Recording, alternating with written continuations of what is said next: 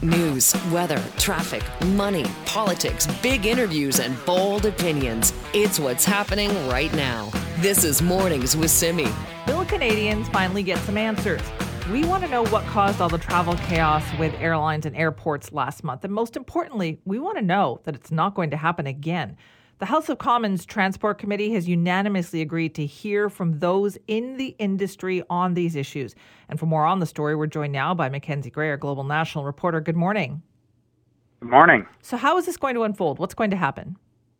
Well, it's going to be marathon testimony today. So, we're going to be hearing from the top executives from Air Canada, from WestJet, and Sunwing. We'll also hear from some folks who work at the different airports, from the airport authorities. And importantly, we're going to hear from Omar Alghabra, too. I think the Conservatives will really be trying to pin this on Mr. Alghabra, saying, hey, we saw the issues that happened back in the spring of 2022, yet at Christmas time, we had a lot of the same problems. What's going on? I think the Liberals are really going to be trying putting this on the airlines, saying, look, we did our part. We got the CBSA officers that the airlines were complaining about.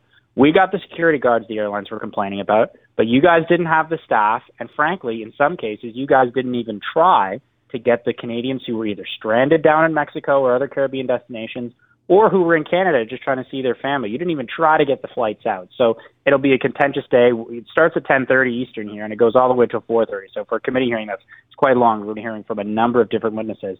People are wanting to know, like you said, Simi, to get to the bottom of it. I don't think we're going to hear anything substantive from the airlines that say that this isn't going to happen again. But you said the word contentious there. Do you think there will be some of that?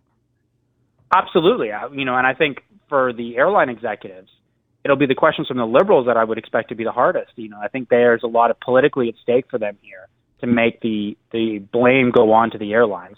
And as I mentioned before, the Conservatives are really already trying to tie this to the Liberals. It is clear that the issues that happened this time were not the same ones that happened in the spring. The lines at the airport were not predicated on the fact that there weren't enough security guards. They were predicated on the fact that the airlines couldn't get the flights out. And the Conservatives would try and have you believe that Omar Alghabra has a crystal ball that controls the weather, which, is not the case. But it certainly will be contentious from all sides. And it is high stakes. This is a big issue. Everyone knows someone who is impacted by travel. And this is the second time it's happened for the Liberals. If it happens another time, then it's a real problem for them politically heading into whatever the next election will be. Right, because there is that Canadian Transportation Agency, right? They're the regulator that looks after these complaints. But I understand there's a huge backlog. There is a huge backlog, and that's for folks who want to go through the Air Passenger Bill of Rights. So if you were one of the people that were impacted over Christmas and you were looking to get, let's say $800 because your flight was delayed by more than 12 hours, which is what you would get if Air Canada was your carrier, we see from many people who try to go through that process that Air Canada, WestJet, any of the airlines will try and stonewall you in paperwork, deny your claims, and make it very difficult for you to get the money that you were owed. And I interviewed Omar Alghabra about this last week and said, look, we hear from advocates who cover this issue, who follow this. They say that it's actually easier for you to go to small claims court as someone who's been aggrieved in this situation if you have a dispute with the airline than actually going through the process with the CTA. And he said he recognizes that, and that is something that they're potentially going to change to make it more difficult in the Air Passenger Bill of Rights for the airlines to wiggle out of their responsibility, which is clear that they do that right now. And even when you go through the process, it takes an extended period of time. There's a huge backlog right now. So that was the Liberals' signature kind of political promise going all the way back to their first mandate. And it's clear right now that that process is, essentially broken in terms of getting Canadians the money they need or the money that they are owed when they have issues like we saw over Christmas. And so will they hear from travelers, too, who were affected? No, we're not expecting to hear from travelers today, but, we've heard a lot of those stories, and they weren't really viral on social media, which is, I think, why we've seen the outcry that we're seeing from various levels of politicians. One group we're also not going to be hearing from today is Via Rail. That'll be coming up later. We saw a bunch of issues with here near Ottawa where trees were falling in trains. People were stuck on trains for 20 hours. There was no water. There was no food. The fire department had to come basically rescue these people. So it's not just air travel. It's train travel, too. And, of course, Via Rail is a Crown corporation, so there's another kind of governmental layer that's involved with that, too. So they'll be hearing from them at a future date, and I would expect that these hearings will go on for a while. This is a major issue that not only cost the Canadian economy a boatload of money during Christmas, but really impacted tons of people at a time when I think a lot of folks are sitting there thinking, do I want to travel now? Can I trust that the system works properly? That's what people felt before with the issues that we saw in the spring. And I think that's really underscored now, which is a problem for not only the airlines, but the government. Because remember, the federal government is the largest shareholder in Air Canada. They own over 5% of the company from the bailout that they have. So there's also a financial interest for all Canadians that they get their business together. Do you get a sense that the government is interested in doing something here? Like, do they feel that pressure, Mackenzie? They definitely feel the pressure. I think that's why we're seeing El Gabra come out and say, look, I'm willing to change the passenger Bill of Rights. But in the end, they can't staff the airlines. And you talk to experts in the field, and it's clear that Air Canada, WestJet, Sunwing, they're having major problems getting staff in the right places to be able to handle things. And we saw that, kind of going back to the passenger Bill of Rights issues, we saw that with a lot of things that when we spoke to people who were at the airport. The official reason that they'd be given was that the weather's bad, but you get to the airport and you talk to someone at the counter, and the issue wasn't that the weather was bad. The issue was that they didn't have the staff to be able to fly the plane, whether it be the pilots and the staff have timed out, or they just don't have any agents or whoever it may be at the gate to be able to get you onto the plane. That's a problem for the airlines. The federal government can't control that. But going back to the Air Canada point, in most situations, if you're the largest shareholder in a company and a company is performing dismally in a very public way, you go to the shareholder meeting and you say, hey, I got some major problems here and we need to change things. I've asked the transport minister about that. The government doesn't seem to have the stomach to do that at this point in time. But if Air Canada in particular keeps having the issues that they have, I don't doubt that they'll throw around their power to say, hey, we need some changes here to make sure that these things don't happen again. Interesting. Mackenzie, thank you so much. Thanks, Simi. That's Mackenzie Gray, Global National reporter, talking this morning about the House of Commons Transport Committee. They will be hearing some testimony from the airline industry executives, vice presidents of certain airlines, not the actual presidents showing up for this, but president of Sunwing and others, just trying to find out what happened in the month of December to cause all that traffic chaos. Hear from the airports, too. I'm sure there'll be a lot of blame being distributed back and forth, but I know Canadians are engaged and interested to hear this because we don't want to see this happen again. I think most of all, you want to see some consequences for that chaos, for people who missed their holidays with families, missed seeing loved ones. I mean, that was pretty traumatic for a lot of people. So we'll be following along with that story. If you want to weigh in, simi@cknw.com. This is Mornings with Simi. So we've been hearing this week that potentially dozens of strata councils in this province are thinking about ways to bypass new housing laws that could lift rental restrictions. This was an effort by the province to address our housing crisis, people looking for places to rent. But some strata councils are thinking, well, listen, if we convert to 55 plus buildings, then perhaps we don't have to do any of that. Now, this new law was introduced by Premier David Eby back in November, lifting restrictions, limited rentals, blocking families with children, and imposing age restrictions on buildings that were not meant for seniors. Premier Eby was on the show with us this week, and he said, no, this is no loophole. It's not really a loophole. The idea was that we would be preserving seniors' housing. This is potentially actually good news for seniors that are looking for a place to rent. We'll monitor it carefully to make sure that it rolls out as intended, but the age restriction was left in place to make sure that seniors have safe places and places with other seniors that are at the same stage of life. Okay, but a number of strata councils are going ahead with this because they think it's going to help them bypass the system. Joining us now is Tony Zarsetius, who's the CEO of Island Realm Real Estate. Tony, thanks for being here. Thanks for having me, Simi. What are you hearing from strata councils? Well, I mean, it certainly is a very hot topic, and people are looking for ways to, again, get around this opening of rentals. And as the Premier stated, it is not a loophole. What's happened is, no building can be lit, like you cannot have a rental restriction anymore. So by implementing this 55 plus age restriction, what people are hoping to do is they think that there'll be less renters, but you still will have renters. They'll just be 55 or over. So ultimately, what people are hoping to do is not necessarily going to accomplish the idea of eliminating renters altogether. Yeah, so that makes it sound like, Tony, then they're rushing into something that perhaps they don't fully understand or grasp the implications of this. Yes, 100%. I think what people really need to do is slow down and think about the long-term consequences. obviously we have a housing issue. We need more rentals. I understand what the Premier did. The quickest way to add rentals to the pool of housing within the province is to eliminate the rental restrictions. So I understand that. Now it's caused a knee-jerk reaction because a lot of the stratas in the province have had rental restrictions for decades. So there's fear that people want to know their neighbors, and I think that's a big issue. And people are thinking, okay, well, now if we open up these rentals, all of a sudden I'm not going to know who my neighbor is, and I think that's causing a lot of fear. And typically, humans, we don't make great decisions when we're in states of fear.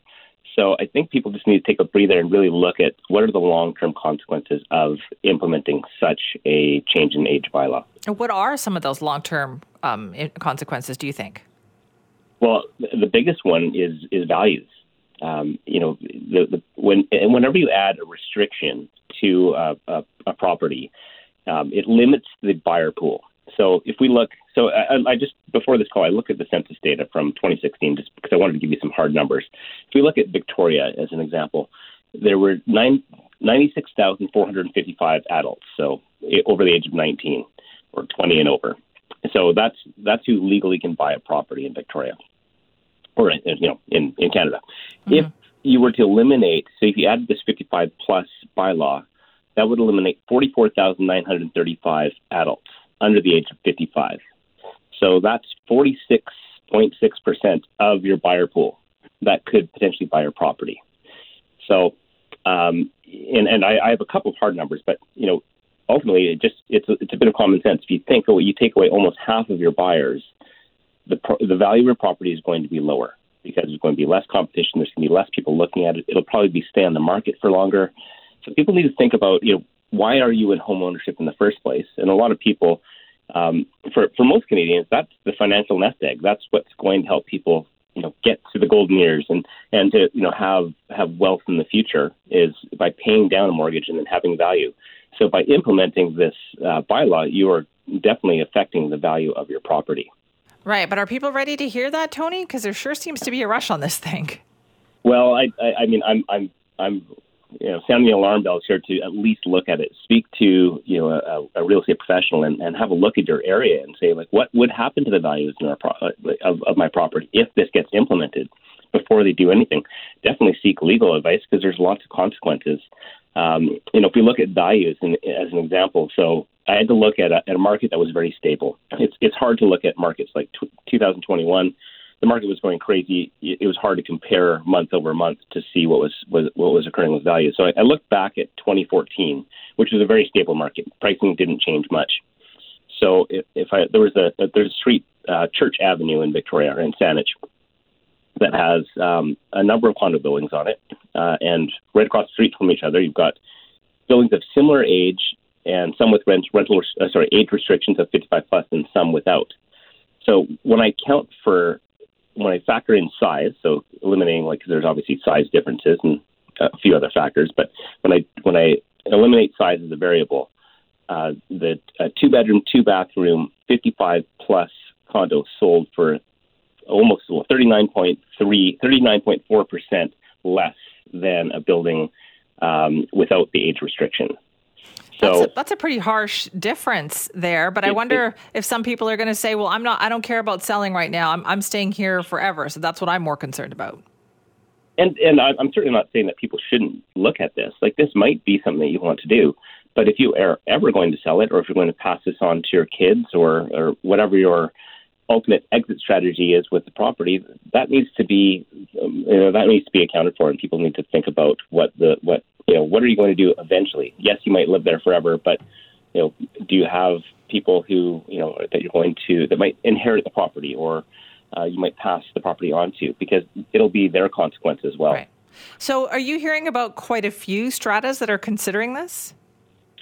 Well, yes, but it's like anything. Whenever something new gets announced, there's a knee-jerk reaction and everyone panics. But I think that calmer heads are going to prevail, and people will seek legal advice and speak to real estate professionals because this is a big change. It's very hard to undo a change in bylaws. So right now it's a hot topic, but 5 years down the road, people might realize, well, renters are people too, and they are. So, and it might not be such a hot topic, and people might say, well, maybe we want to undo this age bylaw, and it wouldn't be hard. It would be very hard to change it back, to remove the age bylaw. Is there a way, do you think, to make the rules in a strata that would address some of their concerns about having renters in the building? Well, that is it. It's a very difficult one because as soon as you start to try to limit people, it does set up the potential for discrimination and also just unneeded complexity. At the end of the day, I think people need to remember, like, if somebody's going to rent their property out and they own that property, there has to be some level of care of that property, especially if it's been owner occupied for a long period of time. Most people don't want to just rent it to, some college student that's going to have big parties forever. I mean, they want to maintain the value of the property. So most people, the vast majority of people, I would stretch to say everyone wants to have responsible renters in their property. So, we have to believe in each other and, believe that, people are going to make the best decisions they can. Does that mean that, that there's a possibility that, somebody will rent to an irresponsible renter? Sure, that's a possibility. But it's also a possibility that, you might have in a fully owner-occupied building. That doesn't mean every owner is going to be perfect either. That's very true. You know what, Tony, this was great information. Thank you so much for joining us this morning. Yeah, thanks for having me. Appreciate it. That's Tony Zarsetius, who's the CEO of Island Realm Real Estate. Essentially with some good advice there for strata councils that think they're, preventing, renters of a certain age moving in by converting to a 55-plus building. Tony's got some great warnings and consequences to think about there. If you want to weigh in, simi@cknw.com. This is Mornings with Simi. Those awful holiday travel disruptions that we had last month are going to be front and center in Ottawa today as members of the airline industry, executives from airports are going to be testifying in front of a House of Commons Transport Committee, supposedly to try to get answers about what the heck happened, hopefully to try to make sure it doesn't happen again. That's one topic. The other has to do with people who are probably still owed money. It really does depend on the airline that you are dealing with. I had a flight canceled and I was dealing with an American airline and got my money back right away. But if I had booked through the Canadian airline, I would still be waiting. How does this happen? Well, joining us now is Gabor Lukacs, who's the founder of airpassengerrights.ca. Good morning. Good morning. So do you hear from a lot of people who are still waiting for their money? We have been hearing from people who are still waiting for refunds, yes. Unfortunately, some people made a mistake of agreeing to, or at least not sufficiently protesting, receiving vouchers instead of refunds in the original form of payment, which was owed to them, and that keeps haunting them, unfortunately. What do you mean? How does that haunt them? Well, vouchers tend to have an expiry date and tend to have other conditions attached to it, while actually cash, you can go and buy with it whatever you want, whenever you want. Right. Okay. But is the airline quicker to offer the vouchers versus the cash? So when we are talking about a situation that happened almost 2 years ago when airlines misappropriated passengers' money for canceled flights that never operated because of the pandemic, airlines have been giving people worthless vouchers instead of actual refund of their money. And some people are still stuck with those vouchers. Right. Okay. So even from like last December, just like last month, Gabor, there must be an awful lot of people still waiting. What can they do? If it is from that recent, the solution is simple: statutory chargeback. If you use a credit card for making a payment and you didn't receive the services that you contracted for, that you were promised, in most provincial laws, there are provisions for essentially telling your credit card company you have to reverse the charges. It's important that you do it in writing and that you don't do what is called an internal chargeback, which will be based on the credit card's own internal rules. The credit cards don't like statutory chargebacks, but they are the law in the province and they have to obey it. So there are 3 steps. First, you send a formal letter according to the requirements of your province's laws to the company. I'm canceling this contract because you failed to deliver. Then within 15 or 30 days, depending on your province, if they don't give you a refund, you contact your credit card company, again in writing, and tell them this contract has been canceled. the vendor, the merchant, refuses to give back the money. So please reverse it within 2 billing cycles, 60 days. That's typically what happens in most provinces. And in the case a credit card has a legal obligation to reverse the charges. So they don't have a discretion. It's not that like they're doing you a favor or they can investigate. You give them the paperwork. I gave a notice on this day to the company. They didn't refund me. Now you refund the money yourself. They have to do it. And if they don't, I would just claw back the money and just refuse to pay that amount on a credit card bill that is in dispute. And if the credit card wants it, let them take it to court. But that way you get your money back. And I will even close my account with a credit card if necessary. Well, see, but you know the language and the words to use, right, to get the attention of the credit card companies. Well, actually, in British Columbia, the BC Consumer Protection has a wonderful page which provides specific BC forms, and BC Consumer Protection actually has been quite willing to take steps to enforce those rights of passengers. But for other provinces, we have information on our website on statutory chargeback for each province where it is available. All right, we'll take a look at that. Thank you so much for your time. Thank you very much for having me. That's Gabor Lukacs, who's the founder of airpassengerrights.ca, with some advice on how to deal with this. If you're still owed money when it comes to getting that refund for travel that didn't happen, it is a nightmare for so many people. But I think Gabor's onto something when it's really about knowing the words to use, the language to use when dealing with not just the airlines, but the credit card companies, and to just hold the line on it. Has that worked for you? Have you had any luck doing this, or are you still struggling? Let me know. Simi@cknw.com. This is Mornings with Simi. Let's talk about our tourism industry here at home. I mean, it's been really hard the last couple of years to get that back up and running. And yes, we've got tourists from Europe coming back, a lot of tourists coming from the United States. I can't even tell you how many Washington plates I see these days out there. But what I think, tourism industry is hoping for in any city in North America is a return of international tourists, in particular coming from China.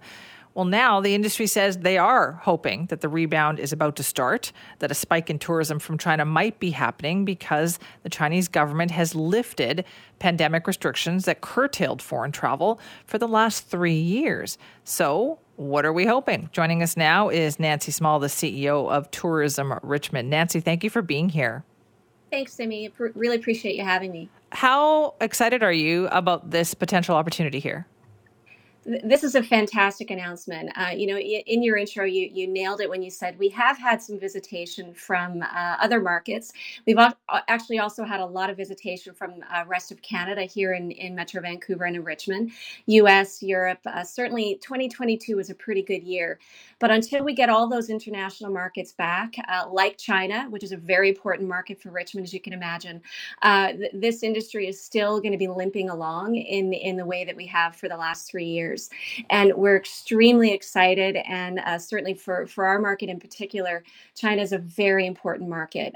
We're expecting that the demand is going to come back pretty quickly, but there are complications, as you can imagine, with air access and making sure that we can get people here as quickly as we can. So the reliance on the airline partners to bring back those flights, which were we had the most significant we had the most flights anywhere to mainland China here at YVR pre-pandemic. So getting back to that is going to take some time for sure, but I'm pretty confident that demand is going to be there. It's just a matter of getting people over here. But I can tell you we are very excited, and this part of our market is extremely important to Richmond. Yeah, is that the one area that hasn't rebounded? I know that YVR out at the airport, they said everything else has come back 100%, but the one area that hasn't is visitors from China. Yeah, absolutely. And you can imagine why. I mean, we're coming on 3 years now when certainly in Richmond, it's probably about 10 to 15% of our market, significant business that basically just has not existed for about 3 years. So bringing those people back and they stay for a long time, they visit their friends and relatives, they eat in our restaurants, they visit our attractions. They are very, very important. And, they love it here. They love British Columbia. And of course, you can imagine the connection to Richmond is extremely important, certainly to a lot of our community as well, who have not been able to see their family for 3 years. So this is an incredibly exciting week. And when you replay the last 3 years and you kind of say, well, now this is a time when we can look forward. This is truly a very important milestone. So where would the impact be felt the most, Nancy? Is it restaurants? Is it hotels? Where is the money spent? Yeah, it's a combination of things, Simi. Certainly hotels and restaurants for sure. Restaurants are one of the most important parts. Eating out and the dining experience that Richmond offers to authentic Chinese, from an authentic Chinese food perspective, is very important. They also visit our wineries. We have several ice wineries in Richmond. Very, very attractive to Chinese visitors when they come. And shopping is a really important part of the visitor experience when they come to a place like Richmond. So all of those places, in addition to our historic sites, everybody's ready. And frankly, we've been ready for a while. This has been a long time coming, and we've all been waiting very anxiously to hear finally this news. And but as I said, it's not going to be a flip of a switch. It certainly is going to take a little bit of time for us to get back to the numbers that we were seeing pre-pandemic, for sure. Is there any concern for one about competition? You're competing with a lot of other jurisdictions to get those same tourists, right, who all want to have them come back and start spending money. And also, what about labor shortages that we've heard about, particularly in the tourism industry? I would assume that a lot of people who perhaps worked in this area before, they've moved on to something else maybe. Yeah, absolutely. Competition is certainly one of the things that we're seeing more and more as we're all fighting for the people to come back to our market. I'm pretty confident that in Richmond we've got a great story to tell for Chinese visitors. So I'm pretty confident there that we're gonna be able to hold our own. The labor piece is a critical issue that everybody is facing, and not only in the tourism industry, as you know, it's right across many different sectors. But within our industry, we have lost so many people over the last number of years as we've had to downsize and as our industry has changed. As we're building back up, we're seeing a lot of challenges, frankly, and things are going to hopefully get better in the next kind of year as we're seeing more people come back to the industry. But that is our biggest challenge. And certainly restaurants, you're seeing, they're not offering full menus. They're not open full time. I think we're going to, hopefully, I'm optimistic that with all levels of government working together as they have been in our industry, we're going to see hopefully some positive signs for the summer, because that's really what the concern is as we move into high season, how we can accommodate the demand that's going to come back. And we saw some great demand last year. Let me tell you, it was really great to see people back in our market. But as markets like China reopen, and as more people get out and about and British Columbia, Richmond, Vancouver, we have got a great story to tell, and we're very attractive to those people. We've got to be ready to meet that demand, and it's certainly a big challenge. Is there marketing underway already? Oh, yes, absolutely. I mean, we have not started in China yet. That's something we'll look at with our team. But certainly, I know that from our provincial partners, that things are ready to go and have been. There've been lots of conversations over the years, and we haven't pulled out of China completely. Talking to tour operators and the travel trade. But things are going to rev back up pretty quickly. I can promise you that. All right. Thank you so much for your time, Nancy. Thank you, Simi. I really appreciate the interest. That's Nancy Small, the CEO of Tourism Richmond, one of many tourism industry professionals right now who are banking on the return of Chinese tourism numbers to really get back up to pre-pandemic levels. Every jurisdiction is hoping for this. And it's not just China either. I know that in Japan, they have finally also lifted some restrictions that had prevented many Japanese tourists from heading out to other countries, particularly places like Hawaii, and spending those dollars that these other industries really wanted them to spend. So, yep, there is a change coming, and that will likely mean that you'll see that part of the industry ramping back up again. This is Mornings with Simi. In trying to get a handle on childcare in this province, it's been a big thing for the provincial government in trying to push $10 a day care, expanding the number of spaces. We've talked a lot about it over the last few years. But here's a startling new report out that says 45% of BC's early childhood educators, the companies that run these centers, are losing more staff than they can hire. Joining us now to talk about this is Emily Golick, who's the Executive Director of Early Childhood Educators of BC. Thank you for being here. Good morning. Are you surprised by that number? No, I'm not. Like, it is a startling number to see it written out, but it's been decades of a response of lack of investments in the early years, and so this is something that we're have heard for decades, honestly. Right. So we started investing in childcare by providing spaces, but not the people to staff those spaces? Well, the government has put in a recruitment and retention strategy, as well as, building new spaces and reducing fees for families. The reality is that we just have not had enough qualified staff to come in and to fill the need that is actually needed out there. So we know that government has put in strategies like a ECE bursary program that's been highly successful, but it will take time to support the need that is out there to have that many childcare workers in the sector. So how long are we talking about here? Well, when we look at it from a professional organization, is that we want to have really good early childhood educators, and we want them so it will take some time. There has to be some transition. What we hope to see is moving forward is actually having a provincial wage grid in this province so that the people that actually come into the sector don't leave. So it's more around that recruitment, which is doing there's some really good things happening, but it's the retention of the people that are already working so that they have a wage grid that would be reflective of their education and the years that they have invested in this type of work. And so why are they leaving? Is it because there's uncertainty about their salary? Absolutely. So it's the government has put in a wage enhancement, which has been really appreciated by the sector. However, but what we do know from this report is that early childhood educators are making about $7 an hour compared to other similar educated professions out there. So we would like to see a wage grid that is reflective of the education that they have, of the complexities of the work that they're doing, and then that will also help keep people in this very important field.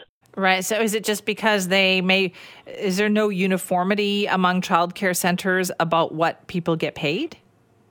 Exactly. That's exactly our issue. So, the wage enhancement has moved from $1 to $2 an hour. Now it's up to $4 an hour. Like I said, is very welcome.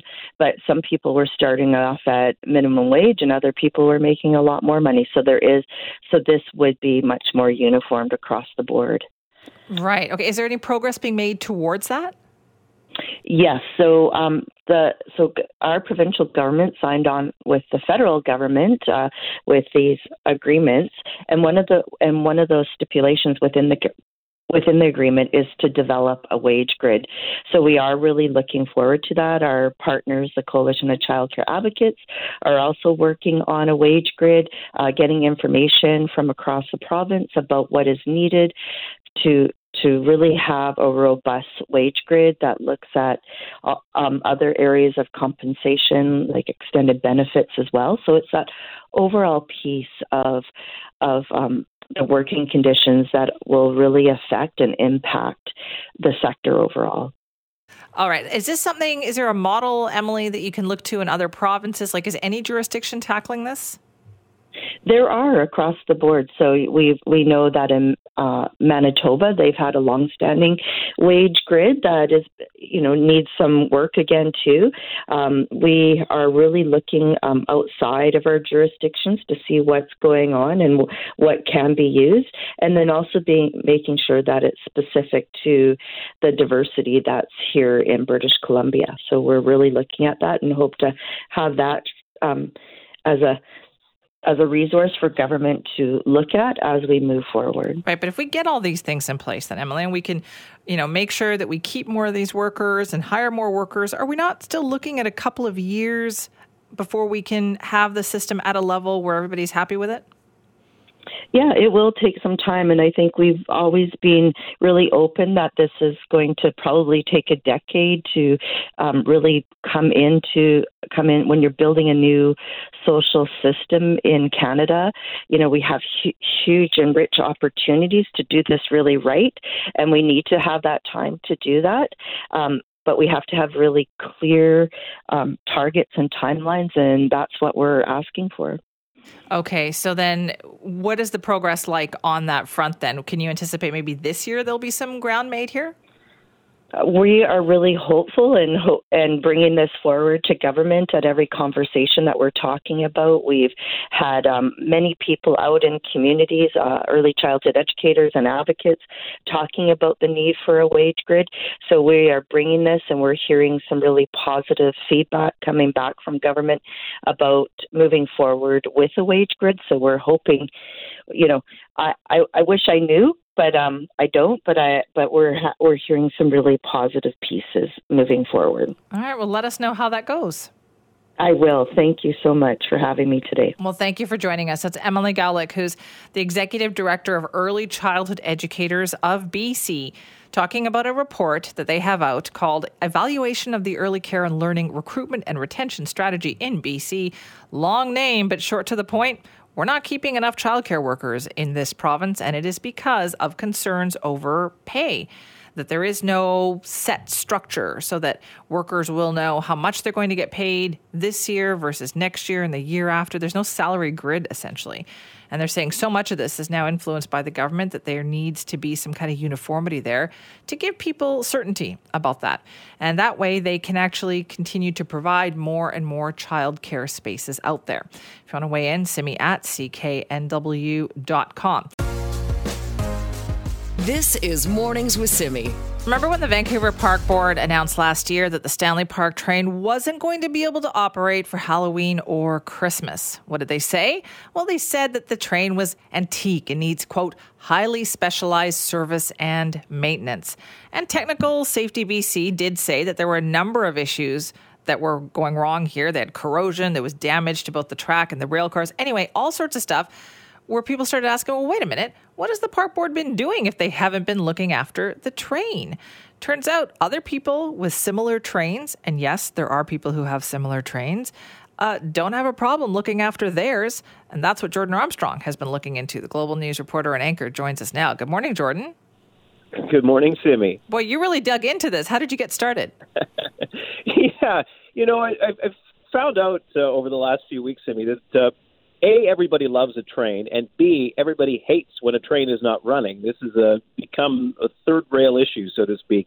I started hearing early on after the park board put out its initial explanation that, as you mentioned, this was an issue of antique machinery and whatnot, that, wait a minute, these trains, while maybe slightly different track sizes than the one in Stanley Park, are incredibly common. Like, there are hundreds of them all over North America, and by my count, nearly half a dozen in British Columbia. There's one of the same make and model in Richmond. There's one of the same make and model in Aldergrove at the zoo. And there's one in Saanich, where we went earlier this week to Gailey Farms. It's a family business, and 5 people have no trouble operating the same type of train that Stanley Park has failed to maintain. Okay, this is so interesting. One, you got to travel to check out trains. That's pretty cool. Yeah. Second, so 5 people, how much work does it take, though? It takes a lot of work. Like, there's no kidding around that this is a full-time, can be a full-time job if you're going to keep it in tip-top shape. It requires daily inspections. It requires more in-depth monthly inspections. It requires the people with the knowledge to do it.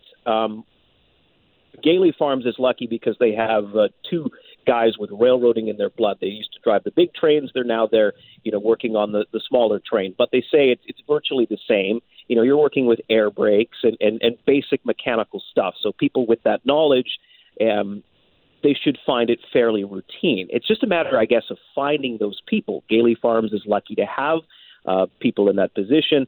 But again, you have to step back and go, wait a minute. If a family business with a tiny budget we're not talking millions of dollars like the Vancouver Park Board. If they can do it with a crew of 5 people, how come a government organization can't figure this out? Right. They're clearly gotten to the point where, for whatever reason, the train didn't get the attention it needed over time. And now it's in an advanced state of deterioration. So you're going to have to spend more money to get it up and running again. Right. But this is a train, though, that it's a bit of a jewel in the crown, right? Like this is a very important train to the operations at the park. Huge, right?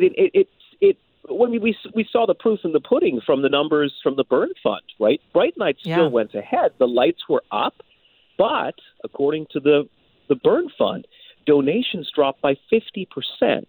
So there is the proof that people come in large part to see the train, right? And we talked to Tricia Barker yesterday. She's a former park board commissioner. Points out, it's important to the park overall in that people come to see the train. They then go in maybe to a restaurant or they go to the aquarium. So it's a draw to the park for a lot of families and has been for generations. I think why people are so passionate about this is because it's something their dad took them on as a kid, and now they take their kids on it.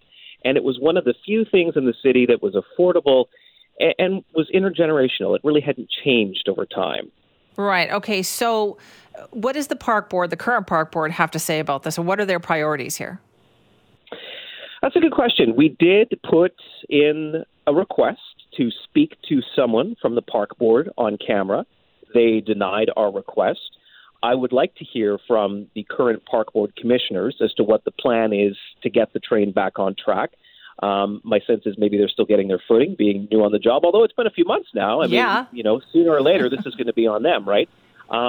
We do know that the park board, and just so I'm always differentiating between elected commissioners and staff, so park board staff have put out a request for proposals to fully electrify the line. So they want to replace the gas-powered locomotives with electric ones. The question around that, though, is, noble venture perhaps, but they have 4 locomotives. Did it really need to be out of service for that to happen? Like you could have done one at a time in theory and kept the train running, kept the donations coming into Bright Nights. Also, I think it's fair to question them and say, listen, what is your schedule for this? Is this going to be up and running for the next very critical, Halloween season, Christmas season? That's a very good question. And I did put to the park board via email some weeks back that I asked if they can commit to the train being up by summer, because even though it's, not a signature event around it in the summer, the train runs daily during the summer months. It's very popular for families, and they will not commit to it being up and running by summer. So we kind of are in this holding pattern. The train is closed indefinitely. Perhaps it will take public pressure to get some firmer answers from the park board here. I know that you said that you asked them for a statement, but was there any indication of when they might be able to talk about this? No, it was a pretty flat-out one line. We have no one available to speak to you about this. Really? So I don't know what to make of that. They don't know. They don't want to tell us. I don't know. Well, keep up the pressure, Jordan. Thank you for this. Thank you, Simi. I will. Okay, that's Jordan Armstrong, Global News reporter and anchor, about his story that he's working on. This is so fascinating because it seems like such a simple thing, but so many cases when it's stories that get big because of some political reason, it is something simple that politicians could fix. They don't. They ignore it. Turns into a thing. I think it's fair to say this has turned into a thing. This is the Stanley Park train, not operating last Halloween, not operating for Christmas. Park board saying, it's antique. It needs highly specialized service and maintenance. And now there's all these issues, overgrown vegetation, disrupting sight lines, decaying infrastructure. They need a full condition report from a third-party contractor. The list went on and on. Well, Jordan has been able to, shop around, made a little trip over to Vancouver Island, and has found other trains, including one that was the same make and model as the one in Stanley Park that is maintained just fine on a small family farm, about 5 employees who managed to keep that running in perfect condition. So if that's the case, small family farm can do it. Why can't the Vancouver Park Board do it? Why can't they tell us what even the schedule is to get something like that, which is a public asset, back up and running. If you want to weigh in, Simi at cknw.com. And you know what? You can call or text our Buzzline to 604-331-2899.